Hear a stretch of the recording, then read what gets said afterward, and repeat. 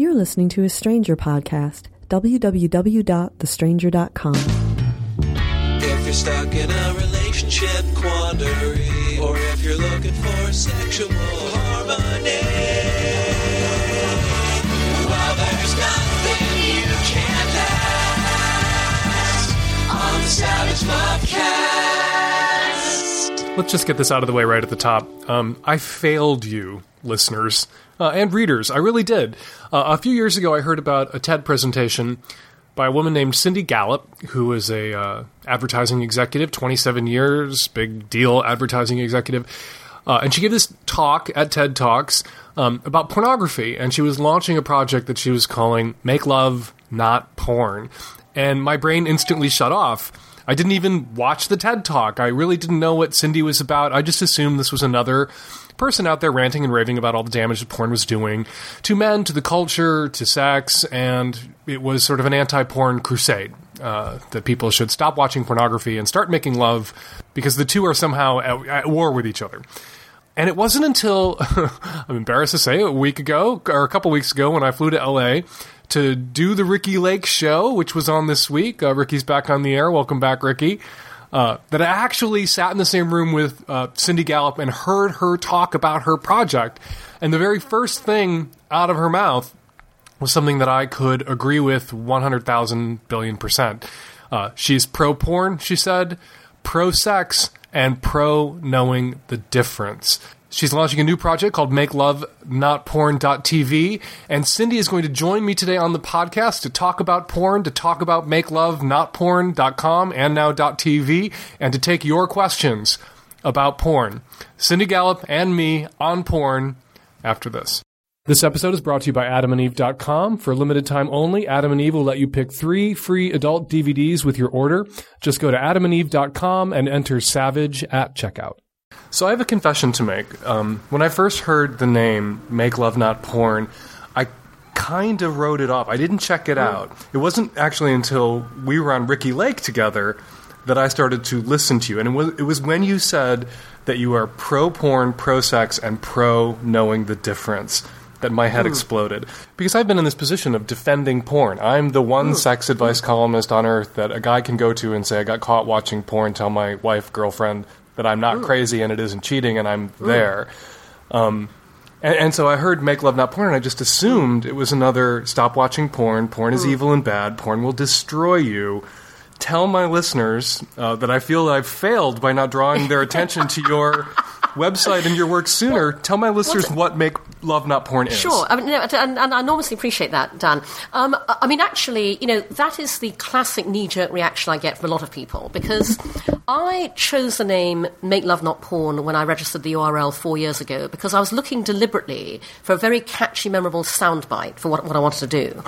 And it's why I was at enormous pains to spell out in the TED Talk with which I launched MakeLoveNotPorn.com the fact that I'm entirely pro-porn. So where Make Love Not Porn comes from is I'm a very action-oriented person. When I come across something I feel strongly about, I do something about it. We share that. Good.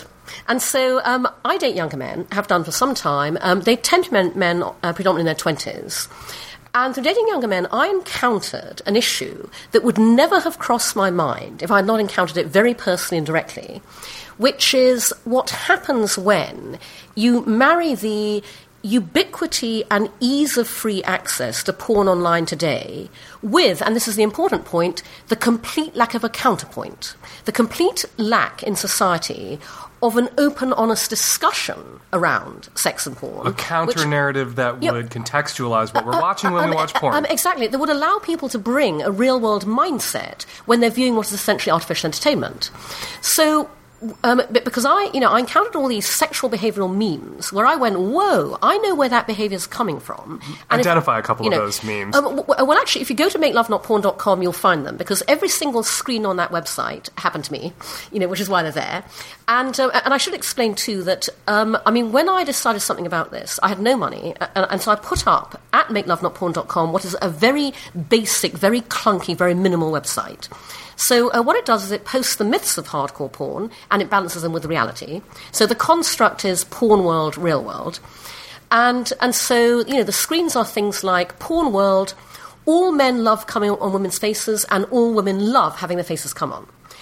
The real world version of that is actually some people like this and some people don't. And it's a really good idea to find out which your partner is and how they feel about it before you go right ahead and spring it on them. Before you do it. Yeah. And so I explain to people that, the issue I'm tackling is not porn.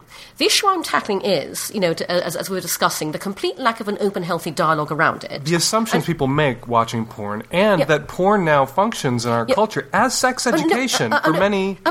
in the absence of anything else. My entire message of Make Love Not Porn boils down to talk about it.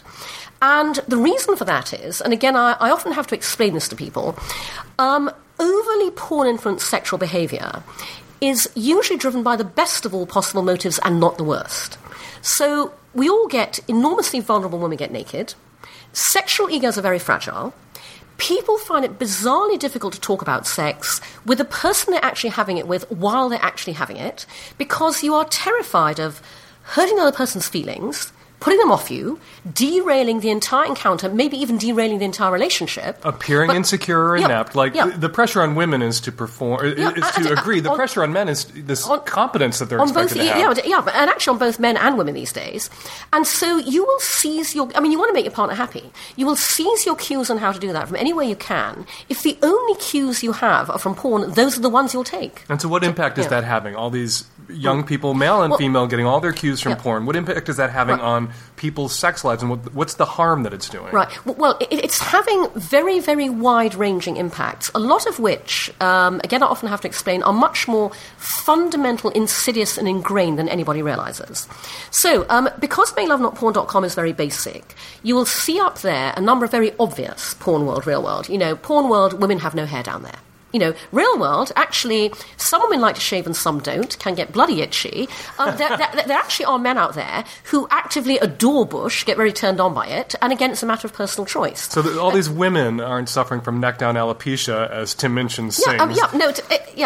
Precisely. And in fact, I'm happy to report that I actually went Brazilian a number of years ago. My girlfriend's been saying to me for ages, you must do it, men love it. My then boyfriend, loved it. Actually, about a year ago, I went, sod this, I can't be bothered anymore. All those little waxings, the pain, the agony. So I've been growing my bush back, and I'm happy to report that because I consider myself my own research lab, I am absolutely monitoring responses to this, and again, I freely admit I date younger men, casually I date a lot of them, and I'm happy to report that A, nobody has found that unwelcome, and B, in fact, quite the opposite, many people have welcomed it. But that, as I said, is one of the more obvious examples of the impact porn as default sex education is having. So the message of Make Love Not Porn is not don't make porn, don't watch porn. No. It's that when you watch porn, you're doing one thing. When you're making love, you're doing another. Precisely, which is why our tagline is pro-sex, pro-porn, pro-knowing the difference. And it's why I was really careful on the stage at TED when I launched MakeLoveNotPorn.com to actually say to the crowd, and I'm the only TED speaker who's ever done this, I am a big fan of hardcore porn and I watch it regularly myself. So one impact that people really don't think about is 99.99% of all mainstream porn is made by men for men. Okay, obviously we have pockets of porn made for women, we have feminist porn, but predominantly, mass mainstream porn made by men for men. Therefore, the entire raison d'etre, the be-all and end-all of every single mainstream porn scene is to get the man off. As a result, an entire generation of guys and girls are growing up believing the entire raison d'etre, the be-all and end-all of sex, is to get the man off. So, I'm 52, okay? I am old enough to remember back in the day when it was enormously important to the men I slept with that I came first, that I came at least once, if not several times. If I did not come, the sex session was a failure, no one was going anywhere till I came, okay? Those were the good old days. These days, I don't come, and it's not even remarked upon. And by the way, I am very selective about whom I date. Although I freely admit I date younger men casually, I have one fundamental criteria. They have to be a very nice person. I have great radar for very nice people. I only date utterly lovely younger men, And this is an issue. And that's because, literally I see them modelling this body language in bed. This is the centre of the universe. She's pointing at her crotch. Yeah, it's all about and her them. imaginary dick. Yeah, it's all about them. Uh-huh. And equally, mainstream porn does not teach young women how to expect, ask for, demand, and actually enable their own pleasure. Okay, and that's a really fundamental, ingrained impact. I do that in my thinking column about. constantly. One of the things I feel like I've been doing for 20 years is telling women that they have to be their own best advocates in the sack for their own pleasure. They have to be as sort of aggressive and entitled as guys can be. Absolutely, yeah. To advocate for themselves. Yep. No, I couldn't agree more, which is, and by the way, where that starts is every single woman in the world should own a vibrator. I agree. Because it starts with masturbation, and it starts with female masturbation, and as we know, that is proportionally way, way lower as something that women do versus what all men do. Absolutely. And the problem with that is, if you don't know how to get you off, how are you going to show him how to get you off? No, precisely. Guys, when they become sexually active, have been beating off for 5 years, 10 years, 15 years, some of them, sadly enough. Women arrive at sex, so many of them, never having had an orgasm, never having masturbated, never really having explored their arousal pattern and what it feels like, and are flying blind. And that's sometimes, I think, an unfair burden on the guys. Men want to make women come. Women want to make women come. Whichever way you're paying it. Not all men. And the trouble is that if you get no guidance, if it's not a kind of mutual experience and exploration, then it ain't going to happen. When I said earlier I am my own research lab, I therefore totally know how difficult it is to have these conversations. Because even and by the way, I hasten to add, in my TED talk, when I said, as a mature, confident, experienced older woman, I'm totally fine accepting a certain amount of rehabilitation, re-education, reorientation has to take place. I was making that comment lightheartedly. Mm-hmm. But obviously, I know exactly what it's like to wrestle with, okay, do I talk to them about this? And I've actually been in a situation where I go, oh my God, if I bring this up, if I start addressing this in any way at all, it is totally going to change the dynamics of this experience. Do I want to? And then I go, I have to do this for every other woman he will ever sleep with in the rest of his life. But it's just as difficult for me, and I will try and be enormously sensitive, and I'm confident enough to do that. And I will find, the moment I start suggesting that something isn't quite, the guy will go, what's wrong? And he will get agitated and insecure. And so I'm thrilled to have the opportunity to talk about Make Love Not Porn and what I've been working on and working to make happen for the past 4 years now in total. And one of the things that I do want to be very public about is how extraordinarily difficult it has been for me and my team to build and bring to life MakeLoveNotPorn.tv. And I want to make this public because every obstacle we encounter is exactly the reason why we're doing what we're doing. So first of all, it took me 2 years to find funding for MakeLoveNotPorn.tv, which is, by the way, extremely ironic. Because in theory, I should be every tech venture capitalist and investor's wet dream, literally.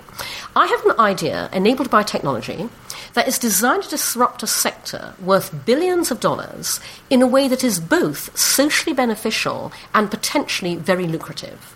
But because that sector is porn and the social benefits of sexuality, no VC would come anywhere near me, and I tried. VC, venture capitalist. Venture capitalist, yeah. So I finally found an angel investor, an individual who got it, who put up the small amount of seed funding that I needed to actually be able to make this venture happen. I closed on that funding last fall. I then could not get my hands on the actual money for 2 whole months because I could not find a single bank that would allow me to open a business banking account for a business that has the word porn in the name, even though the name of the business is Make Love Not Porn, and even though we have a social mission. And by the way, I still have not been able to. I park the funds in my holding company account, but I've been turned down by every bank in America. I've been turned down, by the way, by these startup banks, Silicon Valley Bank, Square One Bank. They will not let me bank with them because of the name of my business and the nature of it. That's insane. Abso-fucking-lutely. What bank in America would turn down the Marriott Corporation, which makes hundreds of millions of dollars every year renting porn to horny businessmen in hotel rooms? I would like to use the opportunity of this podcast to put the call out there. If anybody out there listening to this owns a bank, and because that's the level it has to be at, and would like to give me a business banking account for Make Love Not Porn, please, I'd love to talk to you. I wanted... And how do people get a hold of you? And they can email me, cindy@makelovenotporn.com. Or makelovenotporn.tv, whichever. We have a lot of bankers who listen to my show. Good. Okay, seriously, I want to talk to bankers. I wanted Pivotal Labs to build makelovenotporn.tv originally. They're the brilliant software company that built If We Ran the World, my other startup. Because of the nature of what makelovenotporn.tv is, they passed. My single biggest operational challenge has been putting our payments infrastructure in place.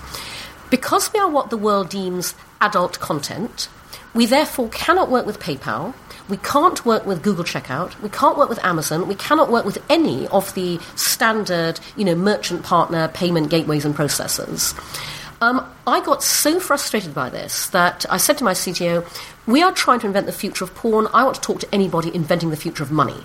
Let's find the people as frustrated with the old world order financial system of money and payments as we are from a different perspective, and let's work with them. So we went out and researched every financial tech startup we could, and now we're working with Ben Milne of Dwolla, which is a PayPal challenger. We found solutions.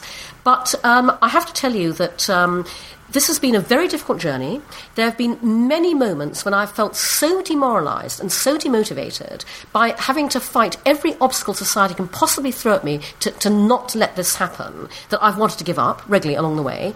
And then, what has stopped me is that every time I felt that, I get another one of those heart-rending emails that people write to me. And they write and say things like, this is about makelovenotporn.com. This website does a fantastic job just by existing. I cannot thank you enough. And that's what's kept me and my team going.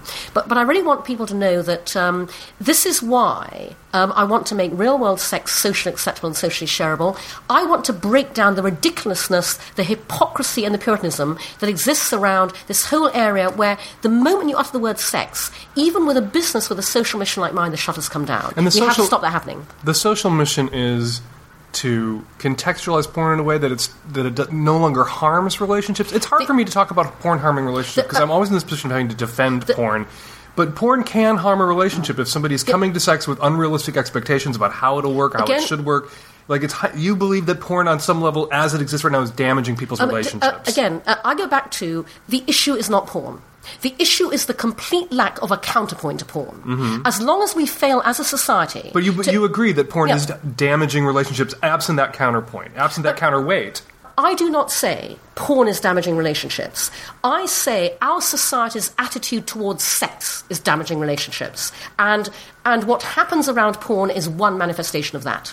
But porn is creating this negative feedback loop. It's reinforcing those attitudes about sex. Only in the absence of an open, healthy dialogue that would enable people to bring a real-world mindset to watching porn and would also enable them not to feel so fucking guilty and screwed up about watching it. Part of the problems that we're dealing with, and the issues coming through those questions loud and clear, is the way society makes us feel about a perfectly natural, normal, healthy human urge and how screwed up it makes us about that. That's why I say I want to socialise sex. And what MakeLoveNotPorn.com does, and hopefully now MakeLoveNotPorn.tv will do, is what I'm trying to get my son to do, I have a teenage son, is to view porn critically. That porn is kabuki. I've always called it kabuki sex. And you don't go to kabuki theater and leave the theater and expect the world to look like kabuki theater. You don't watch porn, kabuki sex, and expect real sex is going to look like kabuki sex. I had an early experience with someone, being a big homosexual like I am, where I was having sex with this guy, and he was putting us into this odd and awkward position that I'm not a big porn viewer, and I never have been, and I couldn't understand it. And then I realized, this is the camera angle without a camera in the room. Yeah, no, absolutely. He's putting us in this position because this is the position he's seen these acts performed in. It's the whole, fucking someone with your hand down on one side and your hip turned out. It's like, dude, there's no cameras here. Jeff Stryker isn't fucking you. Stop it. Yeah. No, that's why, Dan, it's so interesting to me. Although MakeLoveNotPorn.tv is a few weeks old in live beta, I continue to get those emails every day about MakeLoveNotPorn.com.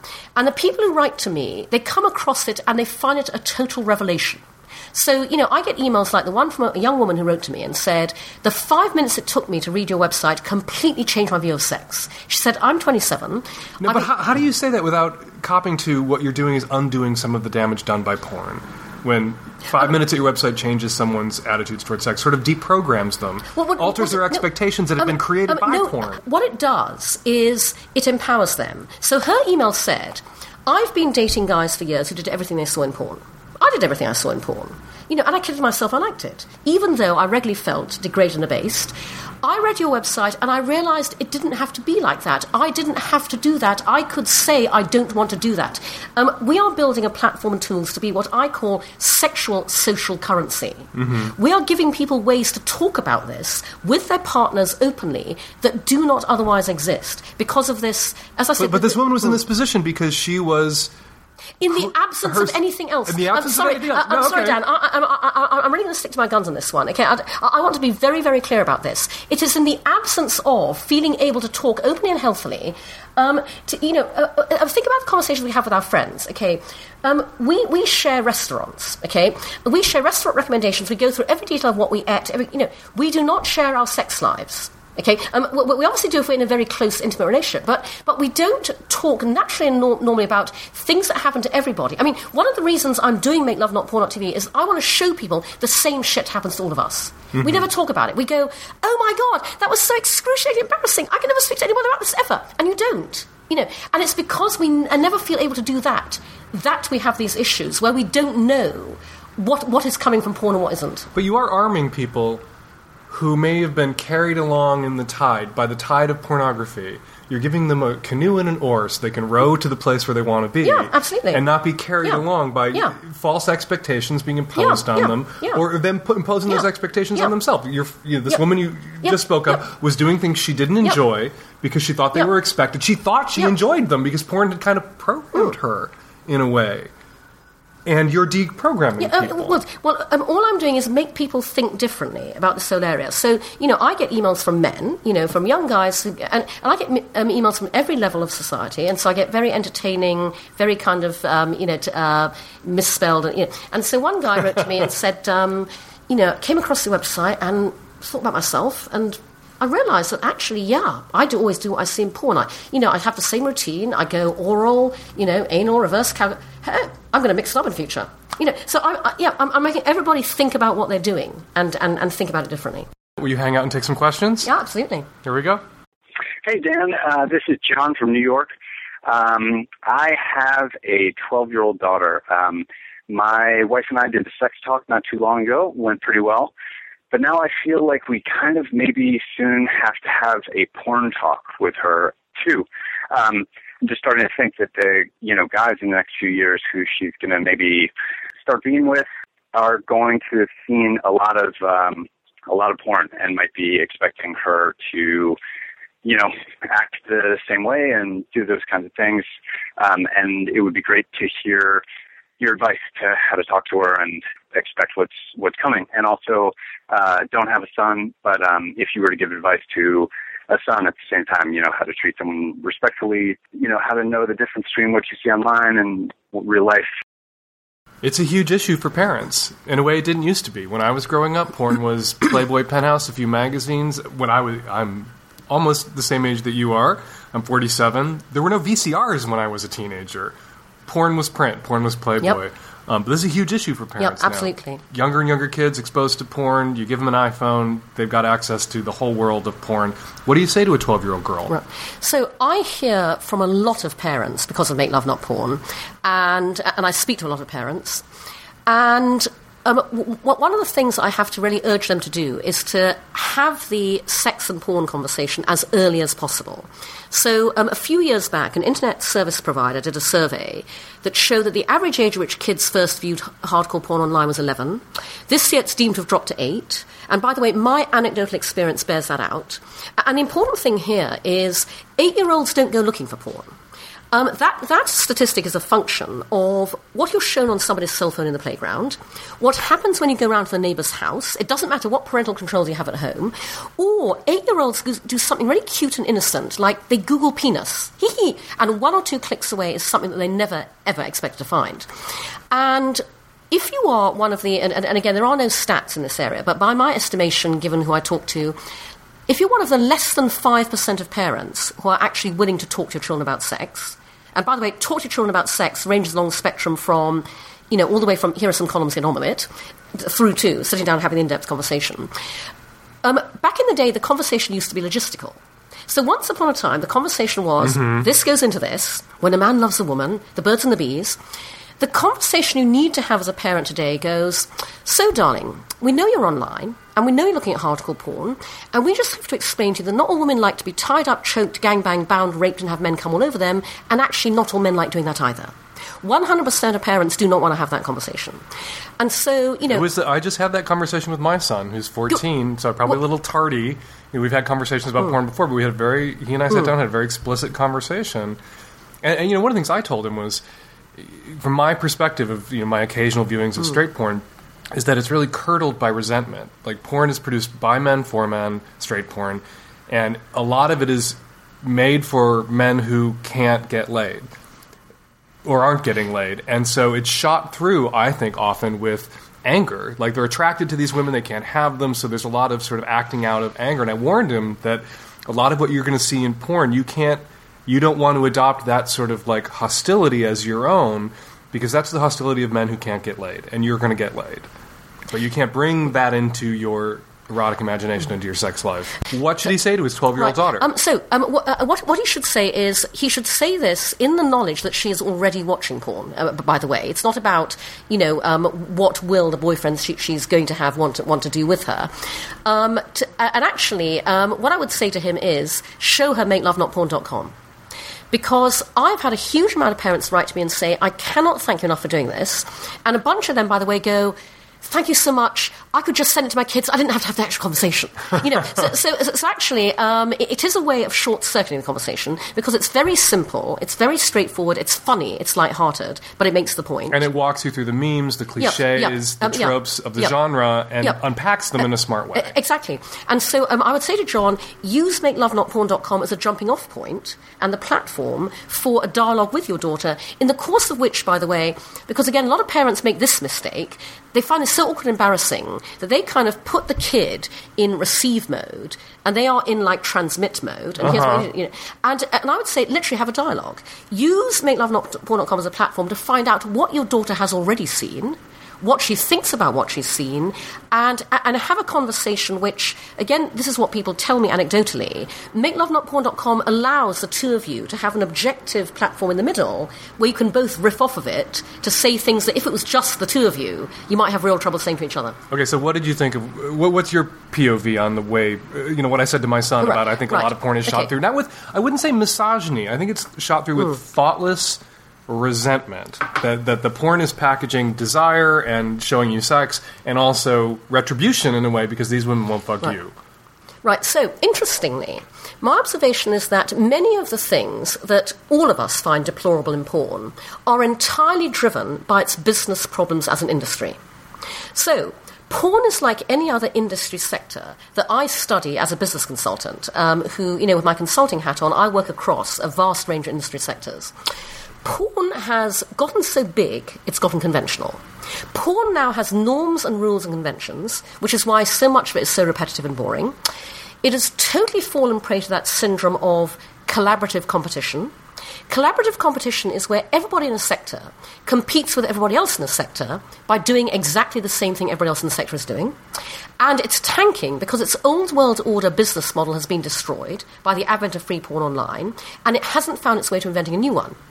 Every dynamic I've just cited is also true of music, broadcasting, publishing, journalism, and advertising. Journalism, I was going to say journalism. Yeah. And so what you have is, except obviously this is much more emotive in a porn context, you have porn as commodity, lots of porn production companies going, oh my God, they've just brought out that, we should do that too. A young friend of mine, a 20-something woman who works in a porn production company in the Valley, said to me, one day we bring out My New Black Stepdad, next day everyone's brought out My New Black Stepdad. So actually, what you're talking about is not simply the manifestation of misogyny. It is literally production companies think that is what is going to sell in porn because it's what everybody else is selling in porn, and that's a real mistake. And that's one of the things that I am working to explode with MakeLoveNotPorn.tv. Now, so what is MakeLoveNotPorn.tv as opposed to MakeLoveNotPorn.com? Right. What are people going to find there? So, MakeLoveNotPorn.tv was entirely inspired by the extraordinary response to MakeLoveNotPorn.com that I never envisaged when I put that very basic little site up. So, in the 3.5 years since I launched MakeLoveNotPorn.com, I've had no money, time, resources, funds to spend on it. My primary startup is called If We're Around the World. I consult to pay the mortgage. But on zero promotion from me, MakeLoveNotPorn.com gets an average of 3,000 unique visitors per day. It's gone global, gets traffic from 180 countries. I'm doing nothing proactively about this.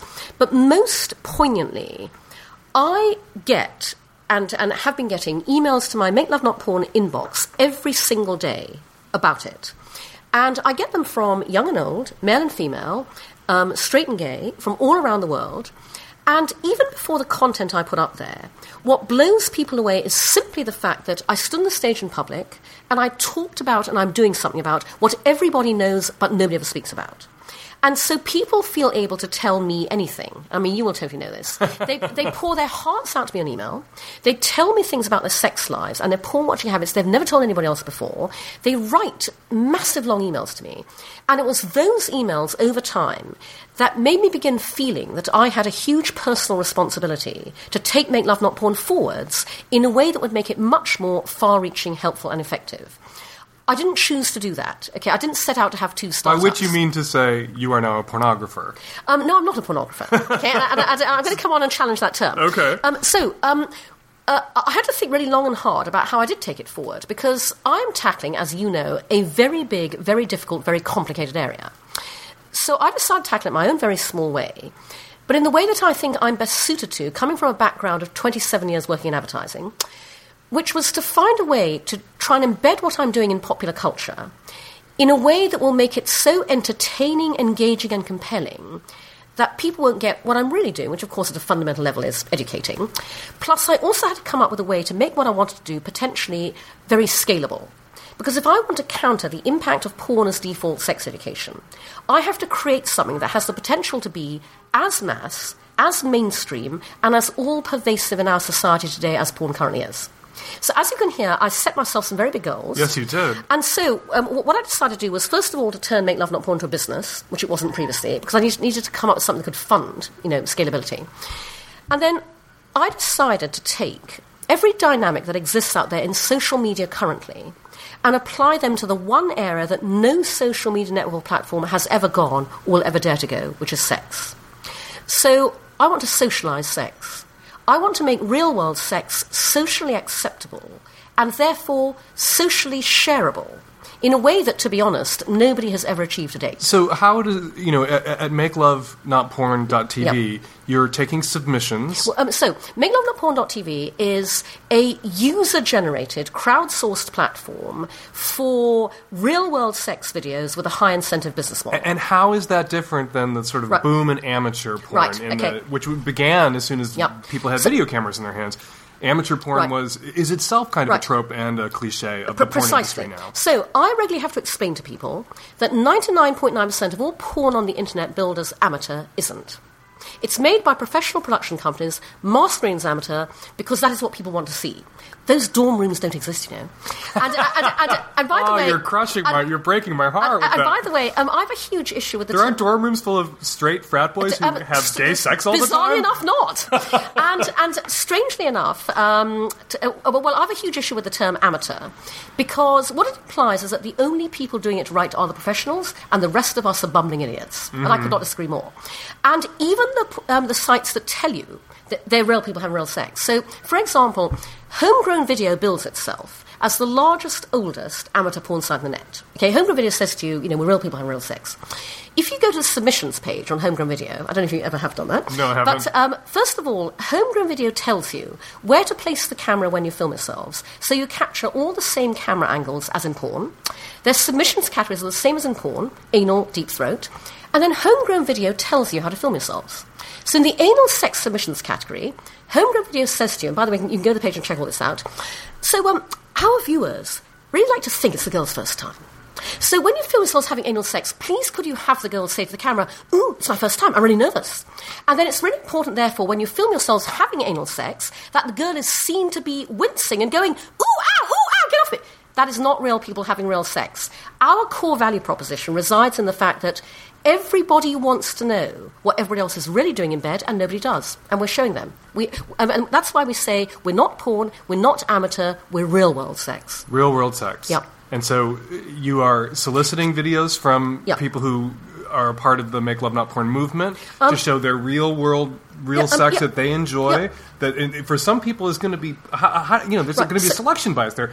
Right, you're going to want to. Someone's going to have to be a bit of an exhibitionist. They're going to have watched porn? No, not at all. So, I wouldn't make a video. So let me tell you my experience, because again, people jump to conclusions about what I'm doing that are wrong. Don't hit me. So, no. I'm wincing. It's my first time. No. It hurts. But obviously, we've built Make Love Not Porn TV as a platform that we put out there, and we invite you to submit your own real-world sex.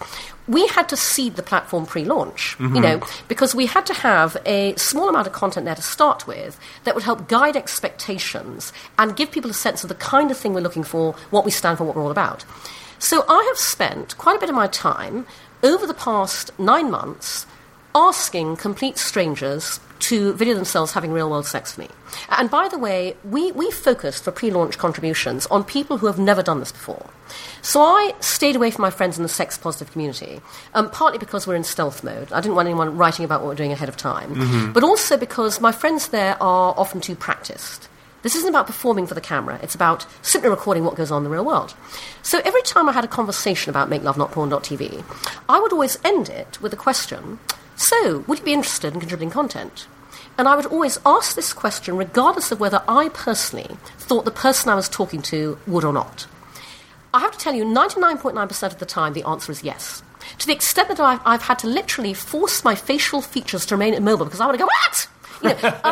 I've discovered that the desire to do this lies a lot closer to the surface within many more people than you would ever have thought. So what was the barrier to entry for Xtube existed before Make Love Not Porn.tv? Why weren't these people already posting their own videos? No, because Xtube totally plays to what you're talking about. Exhibitionistic, I'm talking to everyday people, my friends, the people I meet in a business context, and when you talk about this and you give them an excuse, you give them social values and a social mission, and what Make Love Not Porn is all about, they jump at the chance. And part of what we've designed and built with MakeLoveNotPorn.tv is we set out, as I said, to make real-world sex socially acceptable and socially shareable, and to build a social online experience that makes you take one look at it as people in our private beta are currently and going, wow, that looks like fun, I want to do that. And what I explain to people is, think about your Facebook timeline. Think about all of those celebrations of relationships that appear in your timeline. The engagement announcements, the wedding proposals, the declarations of love. All we are doing is creating a space for the last dimension of human experience you are not currently allowed to celebrate anywhere else. So I find it very funny that a journalist called me from the Huffington Post 2 weeks ago, and she wanted to talk to me about a piece she was writing on the fact that Tumblr, Instagram, Facebook are clamping down on porn. And so her question to me was, so do you think, Cindy, that this is a problem that all social media sites encounter once they get big enough? And what can they do about it? And so I said to her, first of all, I think it's a huge problem they call it a problem. Okay? Because if you're a social media site or a social network, it's a tribute to you that you've reached the stage where your community want to share themselves in a sexual context. And I said, and the second problem is that Tumblr and Instagram and Facebook call this porn because they are classifying nudity, sexual self-expression, and they are calling porn simply, sex is personality. who we are sexually, how we self-identify and self-express in a sexual context, is as much a part of us as any other talent, skill, or trait we currently publicly showcase on Facebook, Tumblr, Instagram. And I said, and thirdly, I bloody love the fact they think it's a problem because, whoa, ship them over here. MakeLoveNotPorn.tv will have you any day. Come and self-identify and self-express sexually with us. When do we get the Make Love Not Porn app? Well, first of all, no app store will ever take us. You know, so, That's true. So ain't gonna happen. Well, we are mobile, by the way. Mm-hmm. You know, so you can access us, you know, on your phone, on your mobile device, as well as online. Let's take another question. Sure. Hi, Dan. So my boyfriend and I have been dating for almost 5 years. We don't live together, but we spend most of our nights together. But in this last particular year, we've been kind of butting heads about one area of our sex life, which is masturbating in the other room while your partner is at your house visiting you. So the first time this happened, we were actually sitting together in his living room, and he said he was going to go take a shower. He then proceeded to try to inconspicuously hide his laptop under his bath towel that was in the living room to take in the bathroom with him. I mean, when I think of this now, like, obviously I'm chuckling because he obviously was horny and he needed desperately to do something about it. And he didn't want me to feel bad that he was going out on a solo venture and I was in his house. So long story short, though, I told him, you know, if you need space, I won't be offended if you ask for it. I'd rather give you your alone time if you need it. You know, knowing you're jerking off in the other room just makes me want to jump in there and join in the fun, but that's not really what he wants. So I just kind of end up feeling left out. So I think if he wants to be alone, he should be able to be alone. We keep running into this situation several times, and he always seems to feel embarrassed or ashamed, but it doesn't keep him from doing it. I don't want him to feel embarrassed or ashamed, and I've said that over and over again. This isn't about embarrassment or shame. I just want this boundary in place. We have a really good understanding about masturbating in porn. We do it solo, and we do it together. I'm just starting to get frustrated about this because I keep asking him to just ask for space, and sometimes I leave knowing it's going to happen, or to just ask me. I'd be happy to join in the fun. But, I mean, it just happened this morning, too. He got out of bed a few minutes before me, and I was actually looking to having some amazing morning sex, but by the time he came back into bed, I was naked, pressing my body against him, trying to seduce him, and he literally didn't respond. So, I mean, we don't hide porn from each other. It's just not something we do. So right there on his computer in the middle of the living room is the porn video he just watched. So, I mean, it's not about porn. It's not about masturbating. It's just about me asking him to ask for alone time so that he can be alone when he does that. Because I want to be alone when I do that. I don't want him in the other room. When he's in the other room, I want him to join in the fun. So what do I do, Dan? Listeners, do I just move on and realize this isn't going to really change? Or do I try one more time to make them understand this is just one boundary that I would like to have set? This question comes up a lot in the pornified universe, that there are, you know, someone will write, sometimes, often the girlfriend, almost always the girlfriend, sometimes the boyfriend, that their partner is sneaking off with a laptop to jerk off rather than fuck them, rather than be intimate with them. Yeah, but although in this case, Dan, it wasn't sneaking off with a laptop. The issue was not masturbating to porn. The issue was just masturbating on your own. That's true. And from my perspective... With a laptop. From my perspective, there is sex with a partner and there is masturbation. They're both wonderful, and a great, healthy, enjoyable sex life consists of both. You know, so I actually see nothing wrong at all with... You know, when the two of you are in a relationship, either one of you going off to masturbate on your own, because it is a different kind of experience. It's not as if they were interchangeable. You know, I mean, the fact of the matter is, you know, and I'm sure a lot of women will testify to this. You know, you will make it to orgasm a damn sight more easily with a vibrator than you will necessarily with a real world partner. Similarly with men as well, on occasion.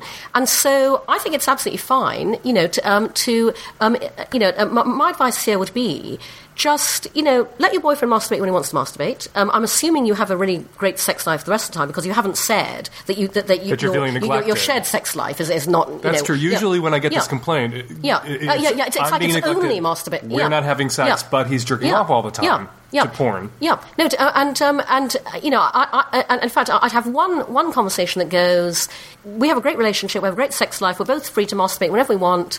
End of conversation, and let's just live our lives accordingly. It's awkward, though, to get up from the couch and say, well, I'm going to go rub one out back in 10. Well, the thing is, he said he's going to take a shower, and the point here is that if you think that's what he's doing, that's fine. That's his little excuse. I mean, we all, in our daily lives, make excuses for things that are intended to be pleasanter to other people. I'm going to go powder my nose. Yeah, exactly. And so I think there's nothing wrong with that. And, as long as that is not detracting from your own sex life, if it was you were never getting laid, but he was wanking off all the time, then okay, that would be more of an issue, but that doesn't appear to be the issue as I've heard it in this question.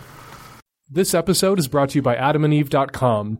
For a limited time only, Adam and Eve will let you pick 3 free adult DVDs with your order. Go to AdamandEve.com and order almost any one item at 50% off. Choose a new adult toy, lube, or almost anything from over 18,000 adult products. Then at checkout, enter offer code SAVAGE, and you'll get to choose 3 free adult DVDs. That's right, you get to choose your own DVDs. Plus, receive a free mystery gift and free shipping on your entire order. Choose from all kinds of genres for both gay and straight folks. And now you can also shop on your mobile phone at Adam and Eve. That's AdamandEve.com, and enter Savage at checkout. Hi, Dan. I'm a 23-year-old straight female, and I really enjoy watching gay porn. That's my preferred porn to watch. And my boyfriend thinks that this must mean that I want to have anal sex, which I've had anal sex before with the previous boyfriend, and to me it just felt like I had to poop. With my current boyfriend, I haven't wanted to have anal sex because it's not very enjoyable to me, and his dick is a lot bigger than my previous boyfriend, so I'm a little concerned there. So I don't know what you think. Does me watching gay porn really mean that I want to have anal? Oh my God, I watch loads of gay porn. And I watch loads of gay porn because it gives me what I want to see as a straight woman, which is hot male bodies, cocks, and the camera lingering on all of that. And actually, I also find, a lot of gay porn is actually much more featuring loving interaction. Really? The kind I tend to like. Yeah, I'm a big fan of Lucas Entertainment, Michael Lucas' stuff, So first of all, because there's several issues wrapped up here, obviously, the fact that straight women like watching gay porn is totally unsurprising, given how much straight porn caters to straight men and not to straight women.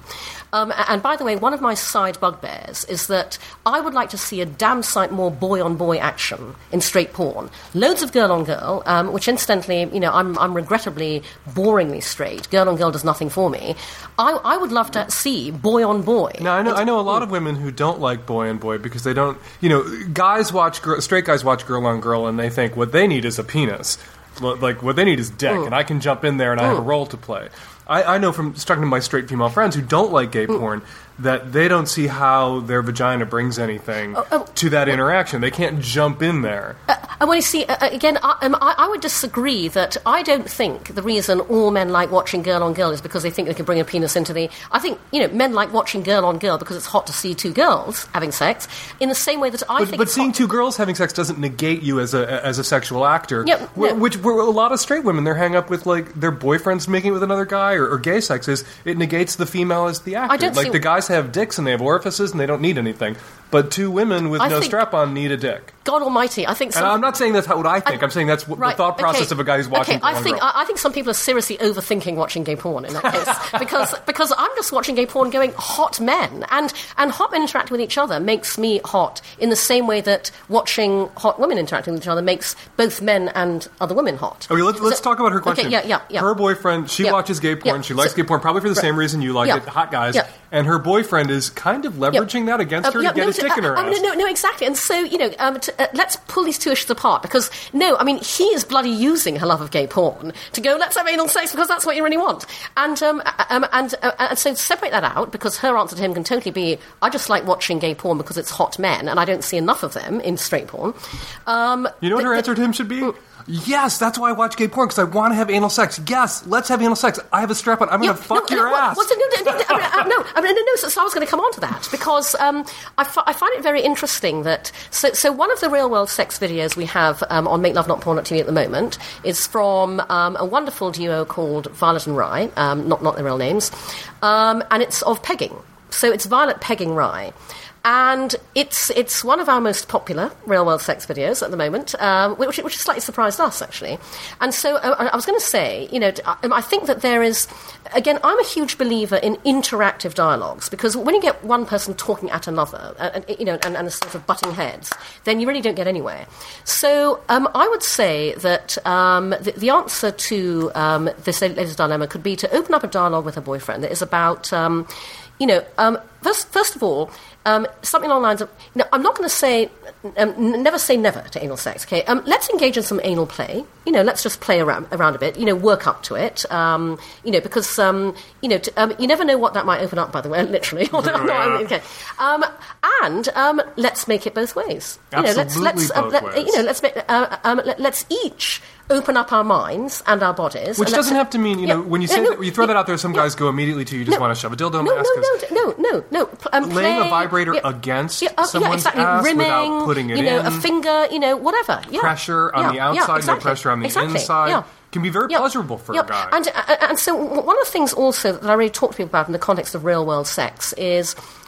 A lot of people thought that my next step after MakeLoveNotPorn.com would be to start my own porn production company. And I would never do that, okay? And MakeLoveNotPorn.tv is utterly user-generated crowdsourced. We just put a platform out there and we see what the community wants to do with it. But you guys... you choose what goes on the site. We view it all first, but I said to my team, I want us to design this site and put up our criteria so that our acceptance rate is 99%. And how many videos are there now? At the moment, we've got 13 on the platform. We've got 4 more we're about to upload, and we've got a number of people who are in the process of submitting. But I would never have started my own porn production company, A, because I don't believe in imposing my taste on anybody else, but B, because, and this is the point I really want to make, sexuality is fluid. You absolutely learn to like things in the course of your sexual life that you might have started out thinking you wouldn't like. I mean, I have that experience, regularly. Yeah, precisely. And so to kind of go, anal sex, no. I think is a real mistake. Engage in some anal play on both sides, see how that goes. The conversations that come out of that and the different experiences could take you off in other directions. My example is always... If Bill O'Reilly wanted to pee on you, you'd be like, I'm not trying. No, gross, get away from me, Bill O'Reilly, with your dick in your bladder. But if Brad Pitt, circa Thelma Louise, had thrown that on the table, you'd be like, I'll think about it. No, Dan, absolutely. Because people always seize on the fact that I talked about coming on faces in my TED speech, and they go, oh, you don't like, having your face come. And I go, it all depends who's doing the coming. Exactly.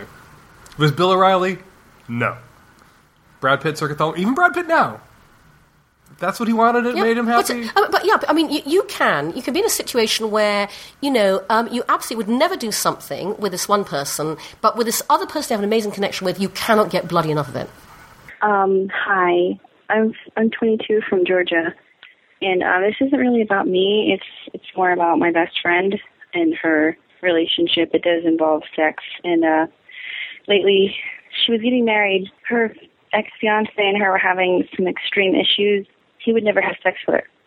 He'd spend all day jerking it to porn, and she didn't know what kind of porn, first of all. Second of all, she was just kind of, sitting there going, oh, I'm never getting any, and you're getting all the time. What are you doing? I'm like, I'm watching porn with my fiance because it's fun, and, it gets us going.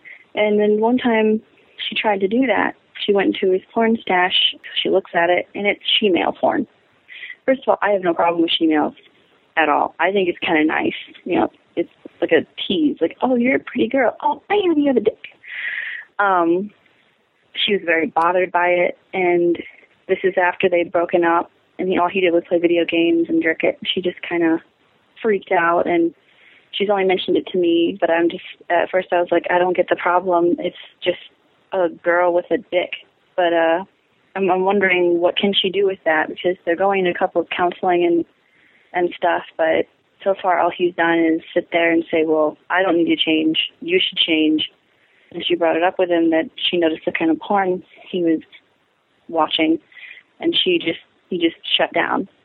He's like, well, get a strap-on. She's like, okay, I'll get a strap-on. She never got a strap-on, so she's just kind of rejecting it, and she says, I don't know if it's the kind of sexual partner that he wants. You know, and I'm thinking, well, if that's the case, sex is very important in a relationship. Why don't you just, take a break? And it was very, very important to me that my best friend be happy. Before we get to the question, just let me say, shemale is a term that a lot of people in the trans community have issues with, and a lot of people in the trans community consider that a hate term. It is a porn genre. Other people in the trans community, outside the trans community, use it to communicate a certain thing about a certain type of porn. So we're just going to not bleep that and let it stand. Now, this kind of porn, girls with dicks in porn, is hugely popular with straight men. I don't know any gay guys who watch this kind of porn. What's up with that, in your opinion? So I think that, shemale porn represents a very intriguing area for a lot of men and possibly women. Again, we're talking about a remarkably statistics-free arena, so I've got no idea what the data is on that. And so in answer to the question, well, one of the things I would say is that just generally, if somebody has downloaded shemale porn, that does not mean that that's the only thing they're into. It could just be that it's part of curiosity and exploration and so on. However, separate to that, much more crucial in the question we've just heard to me is the fact that he doesn't want to talk about it. Because, and by the way, that comment about a strap-on is like a facetious... I'm not sure that's a serious response. Mm-hmm. It's, I don't want to talk about it, and so I'm going to say something that will repel you so much that you don't want to pursue the subject. Obviously, in this case, the fact that he's not having sex with her is a huge issue. The fact he's not talking about it is an even huger issue. And it's that more than the no-sex bit that says to me that she should leave this relationship. Because if he can't talk about this to his girlfriend, his, at one time fiancée, and he's not prepared to, in a way, in what is presumably a safe counselling space, mm-hmm. where anybody can say anything in a way that would save the relationship. It sounds like a lot of guys who watch this kind of porn, who enjoy this kind of porn, struggle with issues around shame. And I think you got it backwards. She discovered his porn. She challenged him on it. He said, well, get a strap on. She said, I will, and then didn't. And so they're kind of at this impasse now. And I think they should go into counseling and talk about it.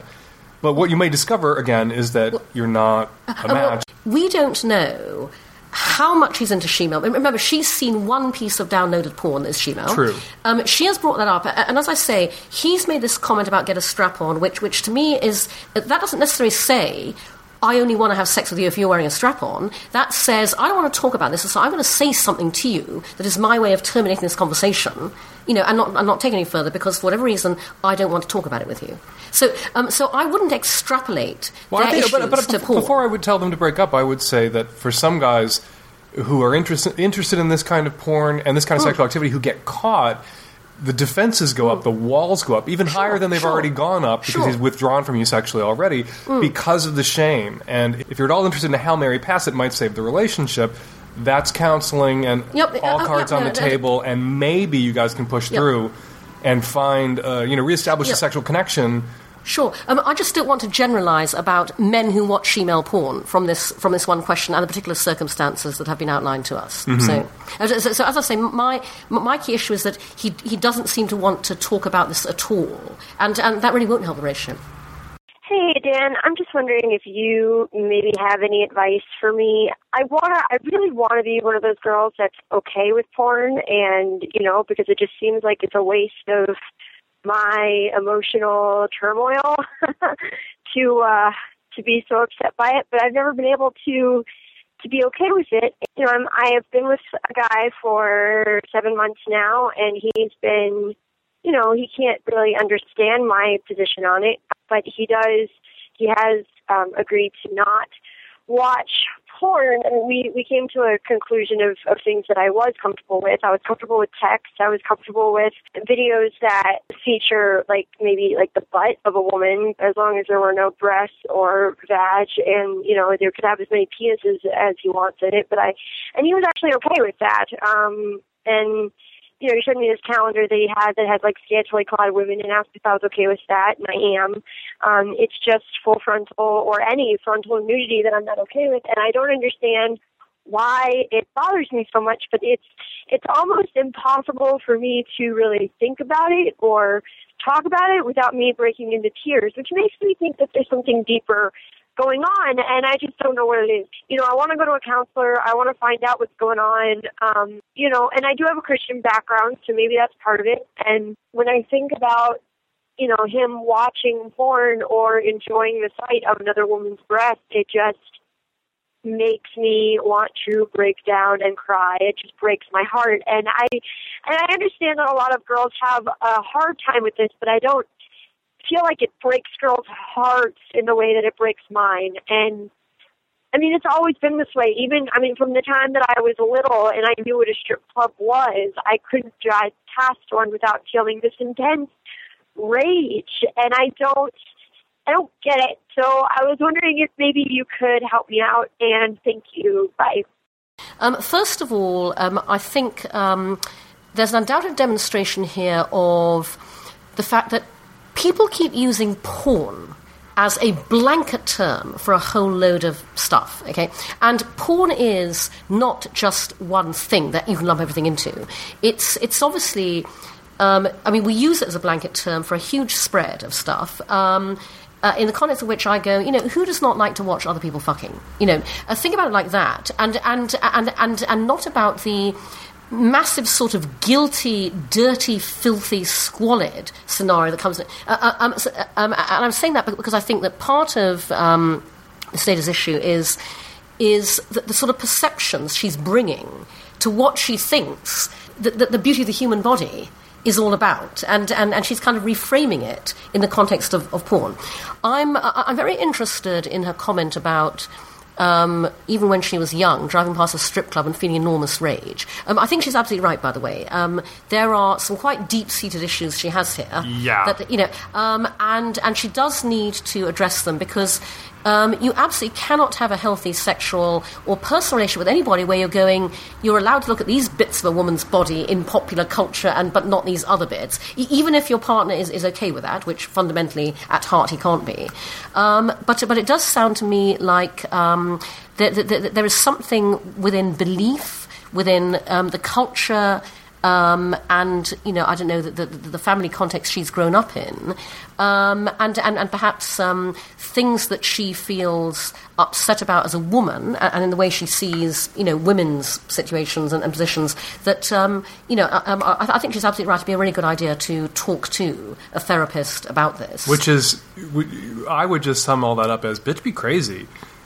Not to be cruel to you, caller, and I appreciate you calling and you recognizing the problem, but this is crazy. You know, it's not good. What it's is rubbing good. your you know, what his looking at porn or other women or not just butts is rubbing your nose in is that your partner is going to find other people attractive. That is just absolutely positively a fact to which you have to reconcile yourself, or you will never have a healthy relationship ever. Because it's the fact that he finds women's bodies attractive that is the reason you have a sex life to begin with. Although she has not mentioned their sex life, you know, at all. So presumably it's not a problem, and they have a good sexual connection. Yeah. And how are you expected to have a good sexual connection if your partner does not respond in a healthy, biological, normal way to naked female bodies? To visual stimuli, of which you are a part. You are precisely. Visual stimulus for him. Yeah. And to expect that he can shut this off in all other respects.